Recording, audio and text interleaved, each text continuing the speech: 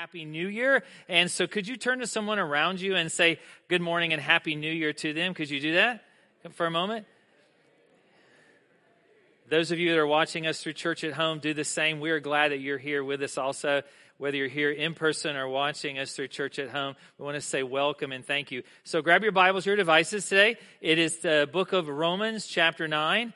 We started a series through the book of Romans months ago, back in 2020, way back when, and now we took a week or 4 weeks kind of vacation from it during Advent. Now we're back in the book of Romans. You say, Mark, usually don't you preach about that resolutions and things like that, right? Well, we all know how short they are and how seldom they last very long. So I wanted to get back into the book of Romans with you as we prepare for our 2 Connection Sundays, the end of the month. And then also we're getting ready for Easter and that resurrection season. So I want to talk to you about that of the sovereignty of God and human responsibility. I would ask you to pray for those that are suffering today. We have a number of people that are in the hospital today because of COVID, and we would like for you to just remember them in your prayers this week, that God would just sustain them and heal them.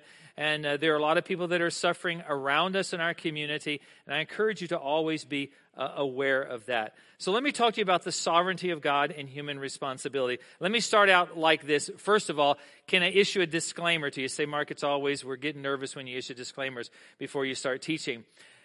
Romans chapter 9 is a chapter that many times when people teach through the book of Romans, they will skip over Romans chapter 9 because it is a very difficult chapter to wrap our mind around. So today when you leave, I will warn you that you're going to leave with some questions that I'm not going to be able to give you all of the answers. Say, oh man, I've already texted my offering in. Can I get it back? No, sorry, you can't do that, right? So I'm not going to give you all of the answers today because here's the deal. I don't have all the answers. I don't have all these answers about the sovereignty of God and that the balance of my responsibility as humanity. But I can tell you what I know from what Scripture teaches us today. So I start by setting the Scripture up this way this morning. Suppose that you are a young Christian, Jewish Christian person in 57 AD. That is the year that this letter was written to the church at Rome. And so you've been reading this letter, and you've had 8 chapters of readings thus far. Now, the letter was one complete work from that of Paul to the church at Rome. Our canon divides it up into chapters. So as this young Jewish Christian, you've read all of these, and these words have many times, as a Jewish Christian, has left you speechless. In fact, they have left you somewhat shocked because you, as a Jewish person and now a Christian, a Christ follower, you were raised in what we would call Jewish lore. And what that means is this: you were raised as knowing that being the people, the nation, or the ethnic group that God has chosen, that you are a covenant people with God. But now when you begin to read this letter to the church at Rome, what you realize is this: that God has opened the door, not to just those that are the chosen Jewish nation, but God has opened the door to the Greek and to the Gentile. And that has somewhat got you stumped a little bit, because they not only have had a door open to them, but now they have equal access to God. But here is really I think the toughest thing for you to swallow would be this: that they are coming by the hundreds or the thousands, Jews and Gentiles, or Gentiles and Greeks. They are coming to Christ. And what's happening with God's chosen people here, the Jews? They're running from God. They're rejecting the teachings of the Messiah. And so it really brings a moment of quandary, I think, for you as a young Jewish Christian in AD 27. And so Paul writes this. So I think it kind of gives you the framework how Paul writes this. He says in Romans 9 and verse 1, I am speaking the truth in Christ. I'm not lying. My conscience bears me witness in the Holy Spirit. Now, I stop to tell you that Paul is not subject to lying to us. He's just saying this is the truth that you have to hear, that I have great sorrow and unceasing anguish in my heart. That even though he's a very logical writer, he becomes very emotional for us today. For I could wish that I myself were accursed and cut off from Christ for the sake of my brothers, my kinsmen according to the flesh, my fellow Jewish people, he's saying, that they are Israelites, and to them belong, and he lists the the benefits of that of being Jewish belong the adoption, the glory, the covenants, the giving of the law, the worship and the promise. To them belong the patriarchs, and from their race, here's the big one, according to the flesh, is the Christ, who is God over all, blessed forever. Amen. So what's happening here? They're adopted. They're children of the covenant. They have the commandments of God. Temple worship they have. They have the promises of the Old Testament. They have the patriarchs like Abraham and Moses and Isaac and Jacob. They have all of those. I mean, Jesus is Jewish. Come on. They have all of that. Has God tried his best and failed with the Jewish people? And I put that in my notes today because it is a valid question. How much more could he do? We've all had that moment with some individual where we sought to save them. We sought to intervene in their life, We sought to do something that would turn their life around. And no matter what we did for them, it still did not work with them. And I wonder sometimes, is this what Paul is simply talking about? It's this tension that we feel between the sovereignty of God and that of the responsibility of humanity. Where does it end and where does the other begin? Is it a tension to be managed in our lives? Or is it a tension for us to be alleviated by God at some point in our walk here on this earth? How much of history, how much of the present, how much of the future, how much of my life, how much of my salvation does God control? And how much do I control? That's a huge question. How much do my actions, how do they affect all of this when God is sovereign, but there is some human responsibility on my part? When we left Romans chapter 8 and verse 30, we left Romans 8 and verse 30 realizing these powerful words to us. He says, and those whom he predestined, he also called. And those whom he called, he also justified. And those whom he justified, he also glorified. So who's failed here? Who's failed? Or is this God's plan? But is there apparent failure here? And so I have to go back to something personal with you this morning. That it's our journey. This has been my journey for some time. This has been a journey for me as I've struggled through the understanding of the sovereignty of God and the understanding of human or my own responsibility in my relationship with God. This delicate balance between that of being saved by grace through faith, not of my works, but yet where do my works come in all of this? Where do my actions come into play here? Because I can't just go out and do whatever I want in life, and then say that I'm a Christ follower. So where do my actions come into play in all of this? And so, man, I searched through this for years. I really did. I struggle with this. I begin to question all the doctrine that I had been taught growing up in the church that I grew up in. I began to question all the classes that I had taken in college, all the lectures and all the textbooks. And I came to this balance in my own life, this balance, this place of understanding that of the sovereignty of God and that of the responsibility of humanity. And I have to tell you this, that I still don't know all the details. You say, Mark, you're the preacher. You're supposed to have all the answers for us. No, I don't. Jesus has all the answers for us, It's not me. So there's still some struggle in my life. But here's what I do know. I understand God's heart toward me. I understand God's nature, and I understand his character. And I understand this is all about grace and mercy, but I don't have all the details. Here's one thing I do know. That it's God's faithfulness.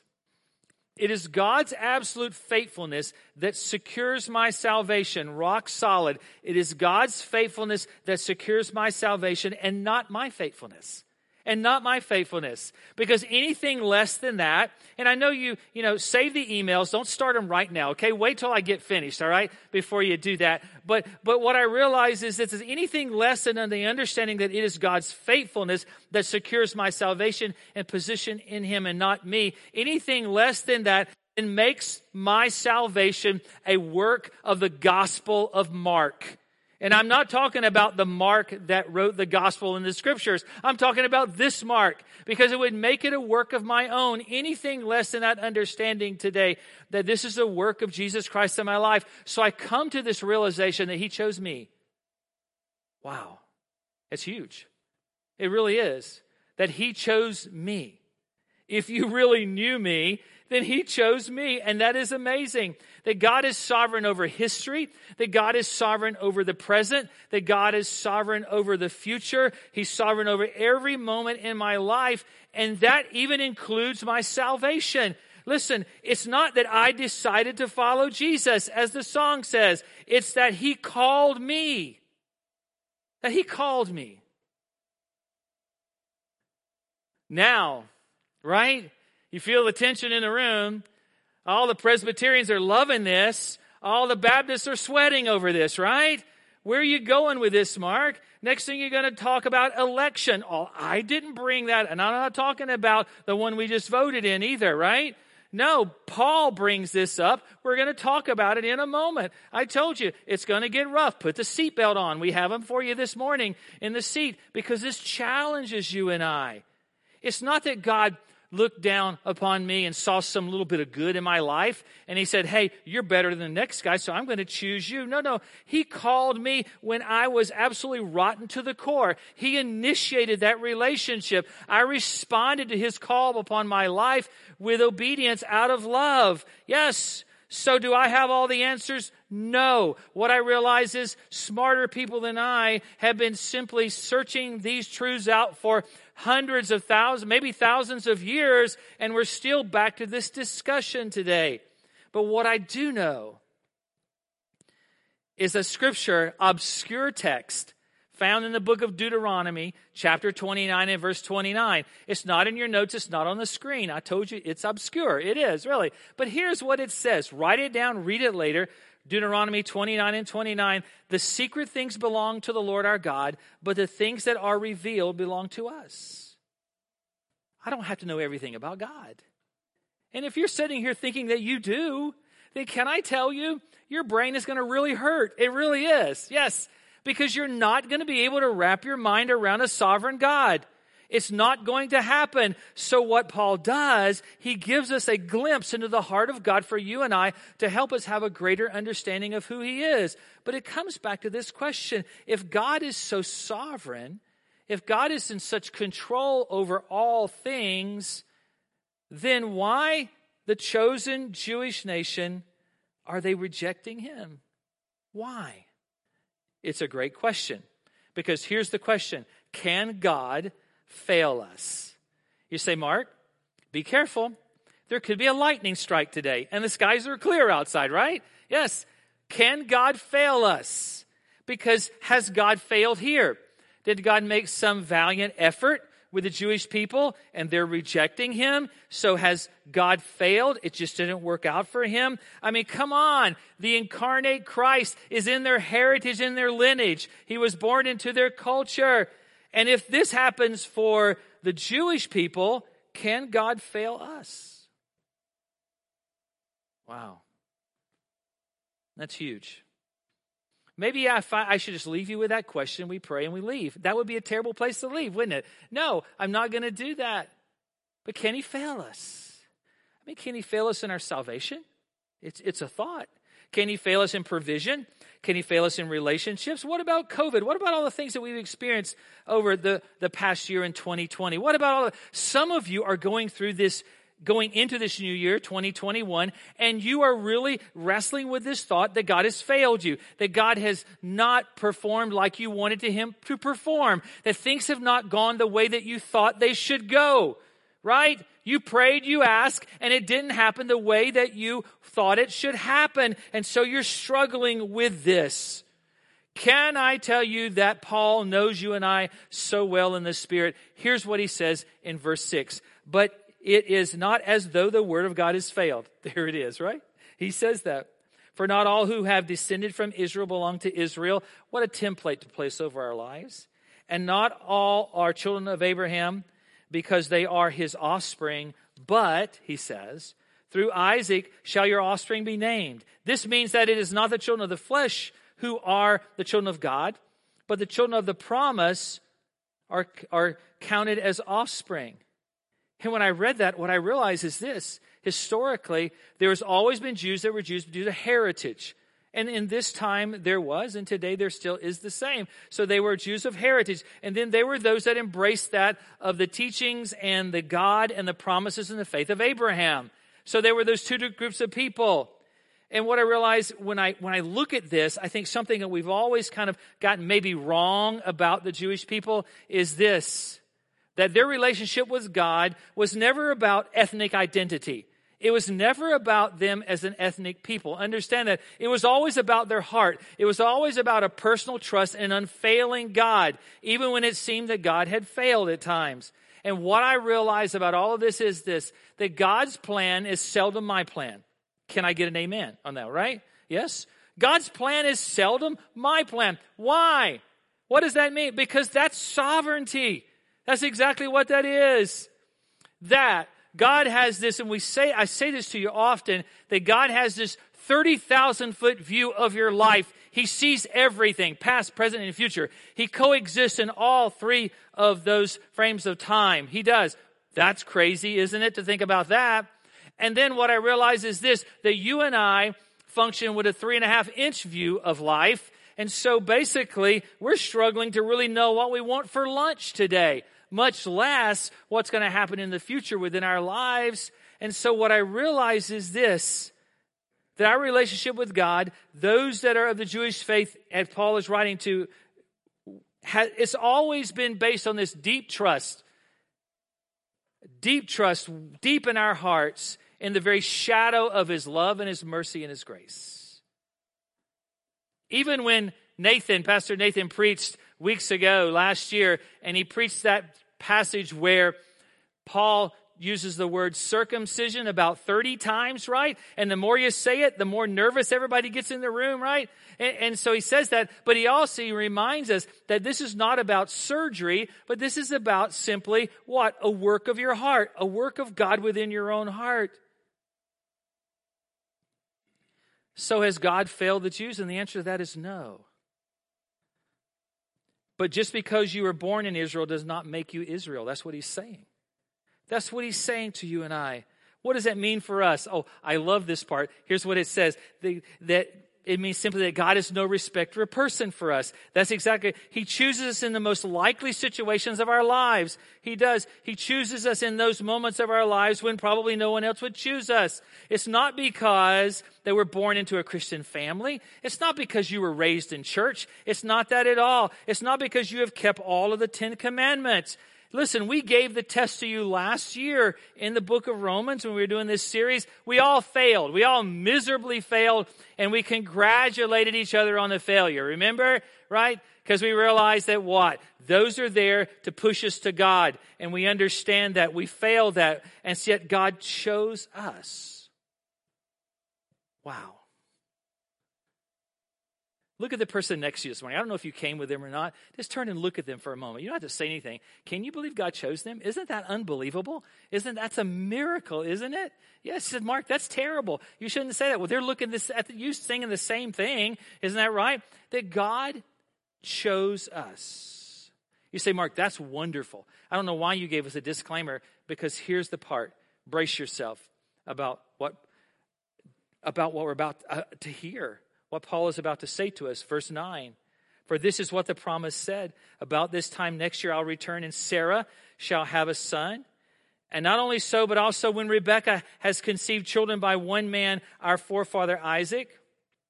And though they were not yet born and had done nothing, neither good or bad, in order that God's purpose of election might continue, not because of works, but because of him who calls, she was told, the older will serve the younger, as it is written, Jacob I loved, but Esau I hated.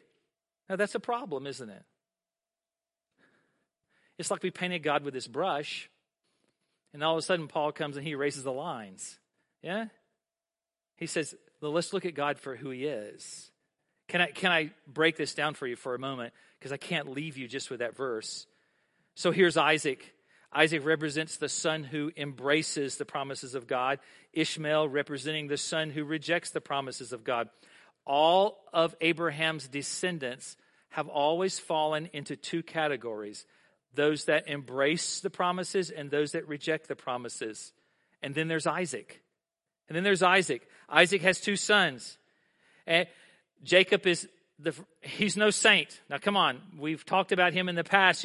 He's no saint. In fact, his name means liar and deceiver and supplanter and all other kinds of wonderful words. And so that's Jacob, yet he embraces the promises of God. But then there's Esau. Esau, who trades his portion for a meal. He simply trades his obedience to the promises of God for the desires of his own flesh, is what he does. And God knew Jacob and God knew Isaac in their imperfection, but God never knew Ishmael and Esau. And that's trouble for us. It really is.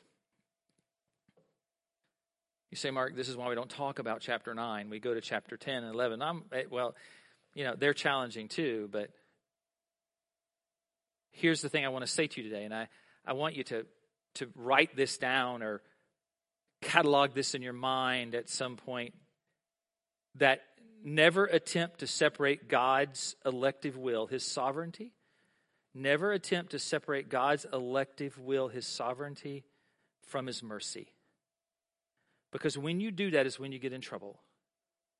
When you do that is when you begin to redesign God in a way that you think that he looks.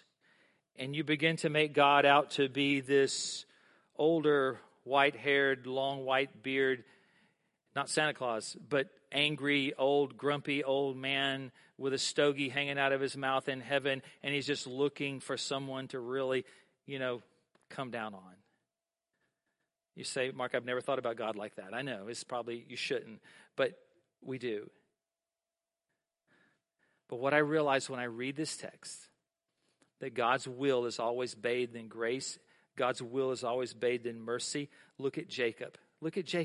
He chooses Jacob, and Jacob's name is changed to Israel in the very shadows of his sketchy past. I think this is where we get in trouble with texts like this, because we're regarding God's sovereignty over all things without simply painting that with the brush of his mercy and his grace and his love. And what I realize is this: you can't divorce his will from his character and his nature. And when you begin to divorce his will from his character and his nature is when we find ourselves in trouble in these types of texts. Because God here does show us Israel's disobedience. He does. God here shows us his judgment, and they merit his judgment. They do. Yes. But we always say here that without judgment, there is no mercy within our lives. So we see that here, and then we also see God's divine mercy bathed in this whole story. So I have to say to you this morning, and I don't say this to you really often, but I have to say to you this morning, I don't have all the details about this. Man, if I could give you all the steps about it, then it would be wonderful. Absolutely. Then I've accomplished something that theologians for hundreds or maybe thousands of years have not been able to accomplish. I don't have all the details about all of this. I don't understand all the ins and outs of that, specifically of God's sovereignty and man or human responsibility. But what I do know is this: I do know the heart of God, and I understand that of the very character and the nature of God. I realize that. And I do, when I read this text, I do realize that God chooses Jacob over Esau. And I can't get around that, right? I can't just brush that to the side.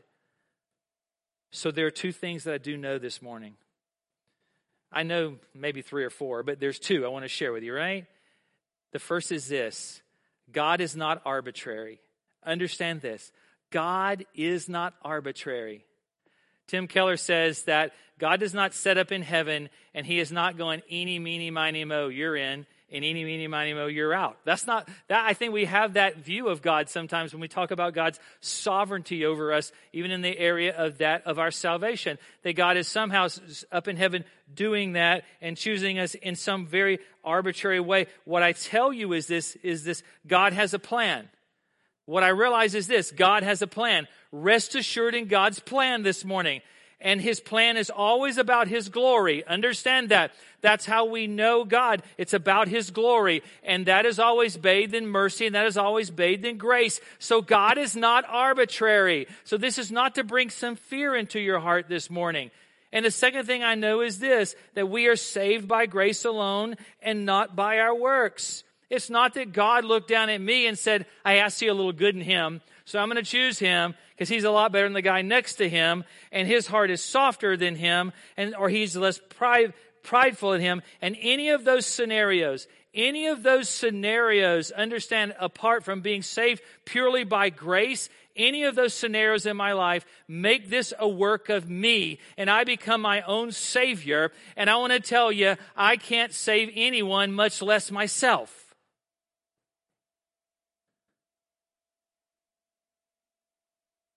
But I know his character and nature. And I know that God is for me and not against me, that he will complete the things that he started in my life. But Mark, what about this thing? What about this thing about God's sovereignty and man's or human responsibility? And it brings me to another question. Mark, you got a lot of questions. I told you I was going to leave you with questions. I told you that. So the next question is God obligated to show mercy? Is God obligated to show mercy here? And Paul knows this so well, because here's what he says in verse 14. What shall we say then? Is there injustice on God's part? By no means. For he says to Moses, I have mercy on whom I have mercy, and I will have compassion on whom I have compassion. So then, it depends not on human will or exertion, but on God who has mercy. And understanding, I think, is a must here for you and I to even go any further, because what is happening, Paul is describing something that's the very heart of God. It's the very essence of the God that we love and we serve this morning. And it's about mercy. The very definition of mercy cannot be about obligation. Mercy is about receiving something in your life and my life that we absolutely do not deserve. And we can never deserve it. And if you deserve it, then it's not mercy. Understand that. It's justice. It is justice. So how can we make God out to be unjust and unmerciful if none of us deserve mercy to begin with? I think that's a huge thought. It really is. Because none of us deserve mercy to begin with. Does God owe us salvation? The answer to that is no. Because we don't deserve anything when it comes to God. Well, God obligates himself to that. I've heard that for years. Can I tell you, delete that theology from your brain, because that is not true. God does not obligate himself to anything, because God is free to do anything he absolutely wants to do in this life, because he's God. And anything less than that, when you look at God, chips away at his sovereignty over our lives in this world. So this gives us a look at the very heart of God. It's the way God chooses you and I as sinners. It's not through justice, but he simply chooses us through mercy. Anything from God then, including my salvation, that anything from God then becomes an act of mercy and becomes a gift from him. Oh, and when I wrote that in my journal this week, it was so freeing to realize that this is not about me, and this is not about me being good enough. This is not about me working my way to heaven. This is not about me working my way to please God. Yes, there is place for obedience and all this. I'm not negating that whatsoever. But what I realize is this, that it is his faithfulness. It is his faithfulness that secures my salvation in him and not mine, because anything short of that will be a work of Mark. And that is not the case. So Mark, what about this thing about God's sovereignty and human responsibility? Paul says, let me explain that to you in verse 17. For the scripture says to Pharaoh, for this very purpose I have raised you up, that I might show my power in you, and that my name might be proclaimed in all the earth. So then he has mercy on whomever he wills, and he hardens whomever he wills. And I think we struggle with those words. We really do. Listen, we struggle because Paul uses Pharaoh to show you and I a great example. I think one of the most greatest examples in all the Bible of that, of God's sovereignty and human responsibility. But understand, frame this right. Now, if you want to read this, it's back in the book of Exodus, chapter 4 through 14. But I think what we realize is this, and what we must understand is that when God came to Pharaoh through Moses with the plagues, Pharaoh was not a nice guy. Realize that, okay? That Pharaoh wasn't a benevolent monarch. He wasn't a guy that took care of his kingdom very well. In fact, he was a ruthless, murdering tyrant, is what he was. In fact, he has enslaved an entire nation. His purpose is to work them to death. And then, when there's a new generation of the Jewish people, he will work them to death, generation after generation for, 400 years that they were in captivity. So he is not a nice person. Understand that. And so when God comes to him, it's not like he has everything together in life and all of a sudden God hardens his heart. No, it's God's rejection of Pharaoh is consistent with Pharaoh's rejection of God. You got to look at this the right way. It's his choice. God gave Pharaoh over to his own stubbornness. Pharaoh decides to resist God. God reinforces his choice, is what happens. God gave Pharaoh, he gave Pharaoh a choice.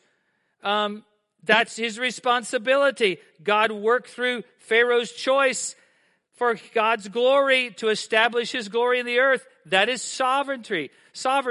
And so I see that and I think this is absolutely an amazing point for you and I to understand. God gave Pharaoh what he chose. And then God uses Pharaoh's choice for his glory to be made known in the earth because God is sovereign.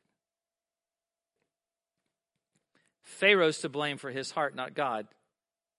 Man, it's really easy to throw God on the bus, isn't it? Yeah?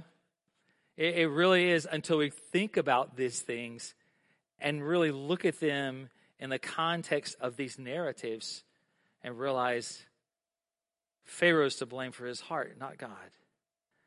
So it brings me to this last thought in Romans 9 and verse 20. So there has to be an ultimate purpose about God in this world. There has to be an ultimate purpose for God in this world and what God does in this life. And it's Romans chapter 9 and verse 20. And I say this to you as my last reading this morning from the book of Romans. For Paul says, "But who are you, O man?" He says, "But who are you?" To answer back to God, will what is molded say to his molder, "Why have you made me like this?" And I have to say to you for a moment, don't misunderstand Paul. He's not condemning you for having an authentic relationship with God. That's not what he's doing. But he's talking about the way that you see God in his sovereignty. Has the potter no right over the clay to make out of the same lump one vessel of honorable use and another for dishonorable use? What if God, desiring to show his wrath and to make known his power, has endured with much patience vessels of wrath prepared for destruction, in order to make known the riches of his glory for vessels of mercy, which he has prepared beforehand for glory, even us whom he has called, not from the Jew only, but also from the Gentile. And so I wrote in my journal this week as I worked through all of this, what is God's ultimate pursuit in this world? What is it? And you know, immediately I would put me, right? That is what God is doing. God is pursuing me. That's God's ultimate pursuit in this world. But when I begin to look at these texts, what I realize is that's not the case at all. And something powerful come to my mind when I realized that I was not the ultimate pursuit of God in this life. And something freeing came to my own heart, that this is not about me, so the pressure is not upon me. I don't have to carry all of this, because what I understand is that the ultimate pursuit of God in this life is his glory. That's what Paul teaches us, that the ultimate pursuit is his glory. more than anything else in this life, it's his glory. And man, our culture is not built that way. Our religious, secular culture in a lot of ways is not even built that way. So in this kind of teaching, I wrestled with how to bring it all together and end it. And so I want to give you an astronomy lesson. We're not going to have a Pilates class. Okay, we're not going to work out. All right, so understand that, right? You've already made your resolution to do that. That only lasts you about 3 weeks, okay? And then you're going to be back to it again. So thank you, Mark, for the encouragement. I just read that article, so I don't know. Have you ever wondered why the sun, and that's what this represents, have you ever wondered why the sun is the center of our solar system? It's a huge question. It really is. And here's the earth. And I thought about this a lot. If the earth was the center of our solar system, then the earth would not have the gravitational pull to keep our solar system together. And so our solar system would spin off into oblivion and we would all die. Thank you, Mark, for the words of encouragement, right?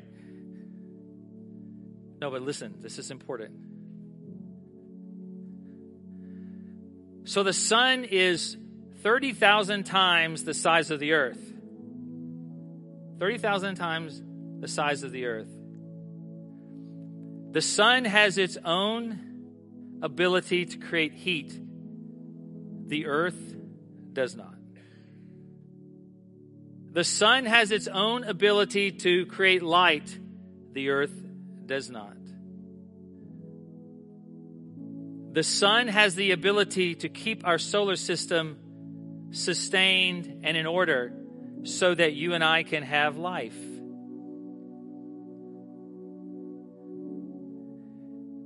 If the sun was a person, then the greatest thing that the sun could do for anyone else would be to remain in the center to sustain life. You see, so it is with God and you and I. That God is the center, the sovereign center of all things. You see, the definition of sovereignty is not that just God controls everything. The definition of sovereignty is that God sustains everything. So the greatest act of a loving God is to remain sovereign over all things, because that is the only way to sustain life.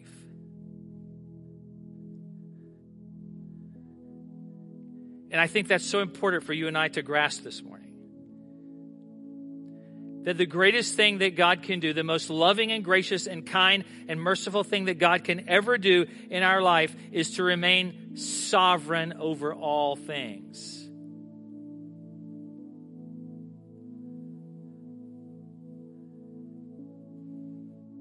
Because without that, we no longer exist. Without that, you and I are hopeless. Without that there is no mercy, but yet life is left up to what we deserve. But because of his sovereignty, that he sustains us.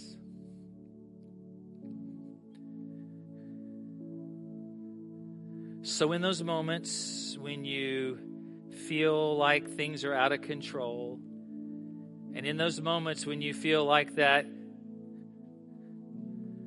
where's God in all of this? Can I tell you, even those moments when we can move God around in our lives by prioritizing things, we can never, ever touch his sovereignty. Because he's God. So before we pray, I wrote some things in my journal this week as I prepared for the new year. And I started out this writing about the things that I wanted to experience this year. And I said that you're a God of mercy. That's where I began, because really, where else can we begin? And I put into there that you are about you, that God, you're about you and not me. And that's great for me because it means that it's not left up to me.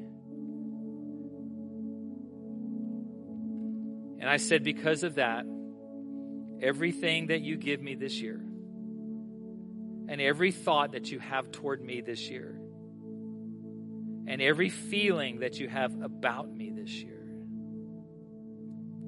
is purely birthed out of your love and your grace and your mercy, because I deserve nothing.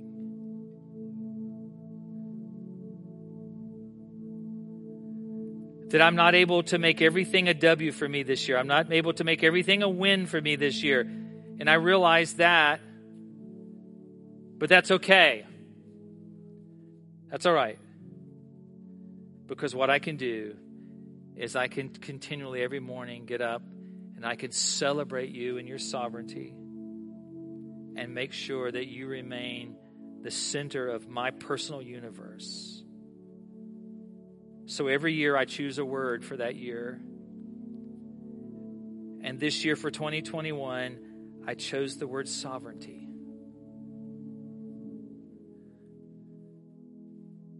Because he's the center that holds everything together. And when the things in this world don't go the way I think they should go, I rest in that fact that he is the center and sustainer of all. So for a moment, would you bow your heads? Those of you that are here in the room, those of you that are joining us from church at home, would you bow your heads with me for a moment?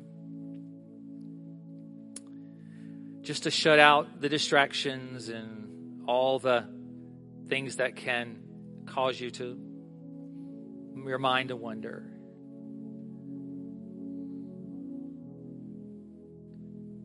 For this is a moment to, I think, for us to search our hearts as we traverse this new year together. This is a moment for us to really say, how do we see God? And do we somehow see God as, well, sort of stepping back from our lives at times and let us doing what we want to do in life? Or do we see God as truly sovereign? That means he's in every moment, in every situation, every circumstance of our lives. He even takes the bad decisions of our lives and can even use those for his glory also. Have we tried so hard to please him and to gain something that already has been given to us as a free gift, and that is his love and mercy and grace? Have we thought about bringing our worry and our concern? And I truly understand this, that yes, that you should pray and you should share the gospel and you should make the world a better place and you should fight for injustice. And absolutely, that's our call upon our lives. But have you laid your worry and your uncertainty at the feet of his sovereignty?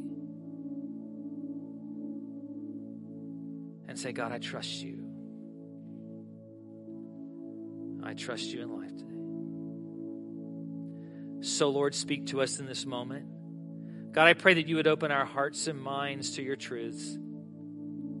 God, you didn't give us all of the pieces of this puzzle, but God, you've given us enough, one, to create hunger in our lives for more of you. And yes, God, we are hungry for more of you.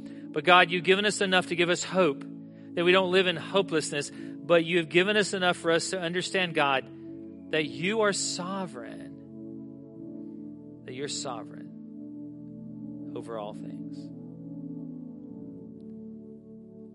So we lean into you today with our lives, with our sin and our brokenness,